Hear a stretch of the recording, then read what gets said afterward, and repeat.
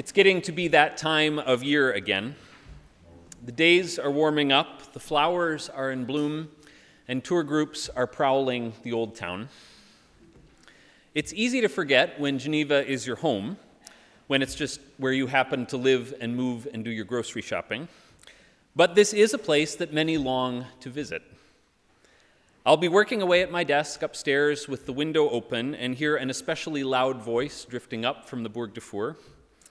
I crane my head out to sea, and there's another tour group stopped in front of our church talking about the old town.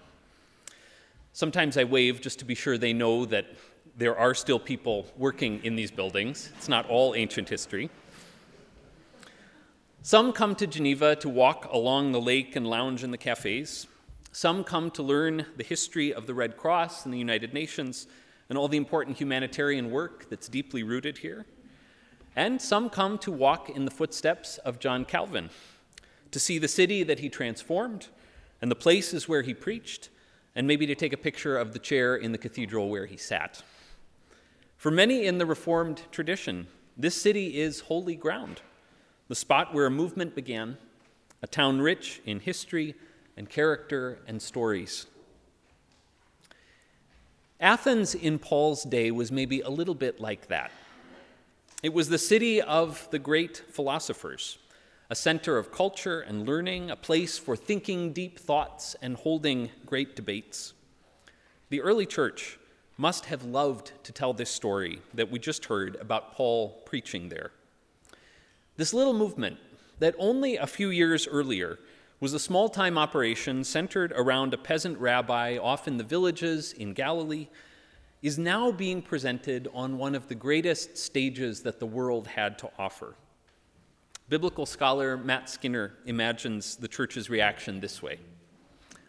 Look, our guy was there in Athens, the place that symbolizes the intellectual accomplishments of the Greek-speaking world. Paul spoke, and the Athenians listened. What a thrill it must have been for the first Christians to picture this scene. If you have joined us for worship in recent weeks, you know that we are reading bits from the book of Acts this Easter season, watching the proclamation of the Easter gospel rapidly propel Jesus' followers from Jerusalem out to the ends of the earth. Paul's time in Athens is sort of one of the book's high points, and it's a wonderful and provocative story for us to dig into a little bit this morning. It seems that Paul did not actually come to Athens to preach. He came to get out of harm's way. Angry mobs had formed in the last two places where Paul preached, and some friends just barely managed to sneak him out and into Athens. So he's only there to wait for others to join him and sort of plot his next move. So you would think he might just lay low for a while, but Paul never seems to keep his mouth shut for very long. He could not help but notice all the religious images in Athens. This was a city full of temples, of course, with depictions of gods and goddesses everywhere you looked. And he started debating with anybody around who would listen, in the synagogue, in the marketplace. And before he knew it, he was being hauled off to the authorities to properly share what in the world he was talking about. Our text says that Paul stood in front of the Areopagus to speak. That can either refer to a group of people or to a place. So you can get out the cover of your bulletin here. This is just to give you a glimpse of the scene. The Areopagus was the leadership of ancient Athens, sort of the city council, and they met on a prominent hill that was just below the Acropolis, that famous place that if you've ever been to Athens, of course you've seen, covered with enormous temples and other grand buildings. So that cover of your bulletin shows a depiction of this area. The Acropolis is up at the top, and the Areopagus is the place in the foreground, just below. It helps to imagine the scene a bit, to picture the great buildings looming in the background and this stately theater that Paul suddenly finds himself kind of yanked into. He's in the middle of an amazing place, steeped in culture and history. So what's he going to say? Our reading from the first letter of Peter today says we should always be ready to make an accounting for the hope that is in us. And Paul certainly does that in his speech in Athens, but not in an aggressive or combative sort of way. Not at all. In fact, he goes to great lengths to speak the language of his audience with reverence and respect. He gives a sermon that acknowledges their deep religious longings, that draws on ideas from their philosophers, that quotes two of their poets. Stone statues have their limits in how much they can tell us about God, he says. The one who created everything and all of us is greater than any image we could ever come up with. Our longings are there to nudge us toward discovering in greater depth who the God of the universe really is. So it's a sermon tailor-made for this particular audience, one that finds all kinds of common ground. There is really nothing here that a bunch of first-century pagan philosophical types would find objectionable. That's true, until he gets to this bit about the resurrection. After all his sensible, thoughtful words that everybody could agree on, he has to go and talk about a dead guy being raised. And here things get more complicated. Here the scoffing begins. God has fixed a day on which he will have the world judged in righteousness by a man whom he has appointed, Paul says. And of this he has given assurance to all by raising him from the dead. Everything else Paul said in his sermon fits pretty nicely into the Athenians' way of thinking, into their way of seeing the world.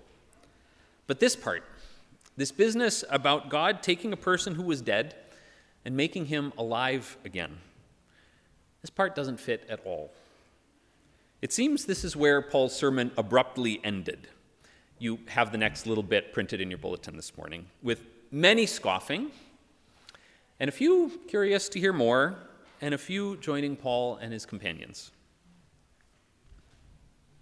So it's an old story from a distant time and culture. We are not first century Athenians, and in most ways we probably think very differently from them. But when it comes to the resurrection of Jesus, I think we might, in fact, find some common ground. Because for many of us, too, it is a strange and difficult thing to talk about. I mean, the idea that God raised a person from the dead, that the tomb was really empty, that in some way this individual had a bodily life beyond death, is awfully bizarre. It sounds fantastic. It goes against everything we know. It doesn't compute. So I think many Christians sort of hurry past the specifics of the resurrection. We think of it as a symbol or as pointing to the idea that Jesus is still alive in our hearts or in our community. I have certainly thought of it that way and probably preached about it that way many times. But that's really pretty clearly not what the Bible says.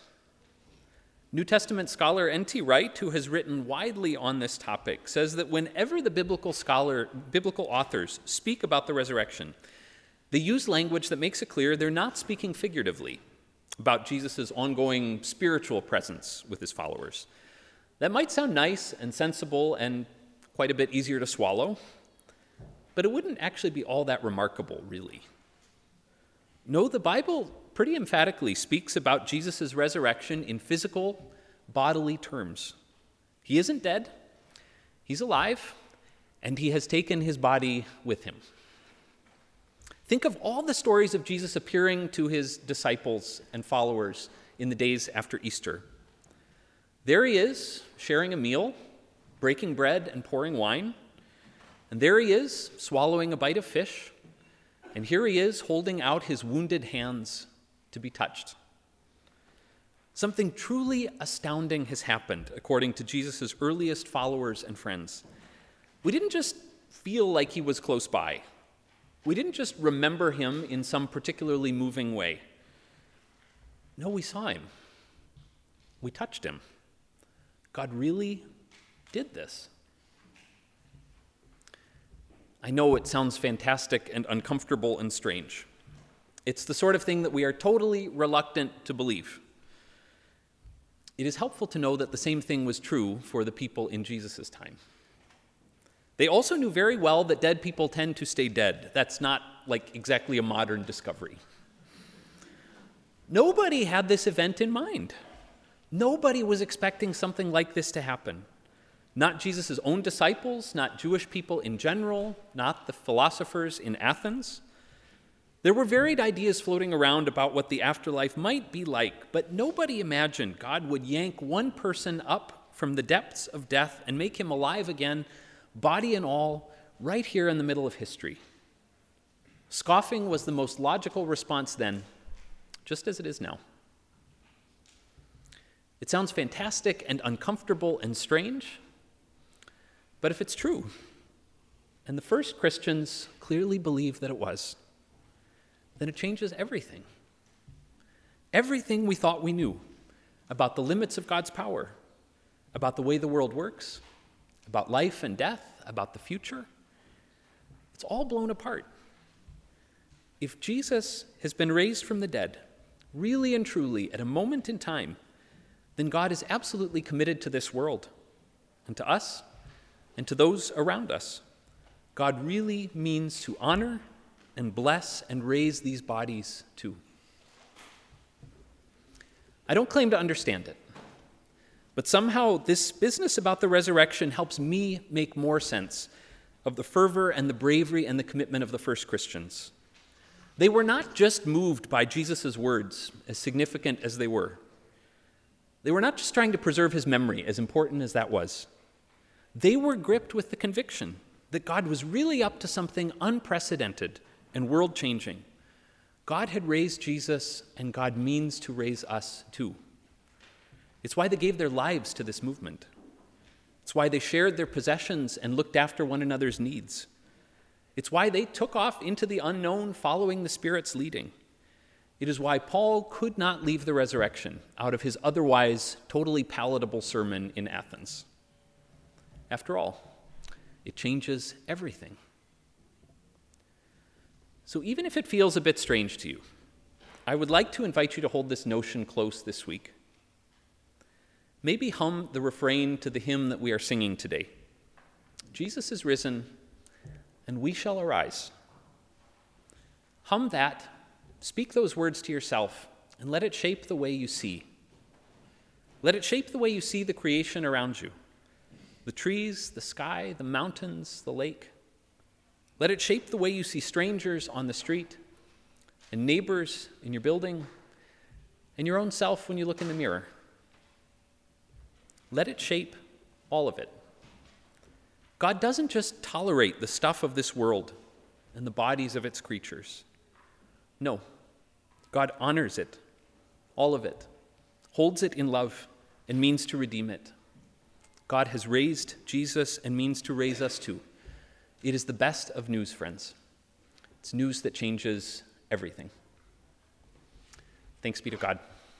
Amen.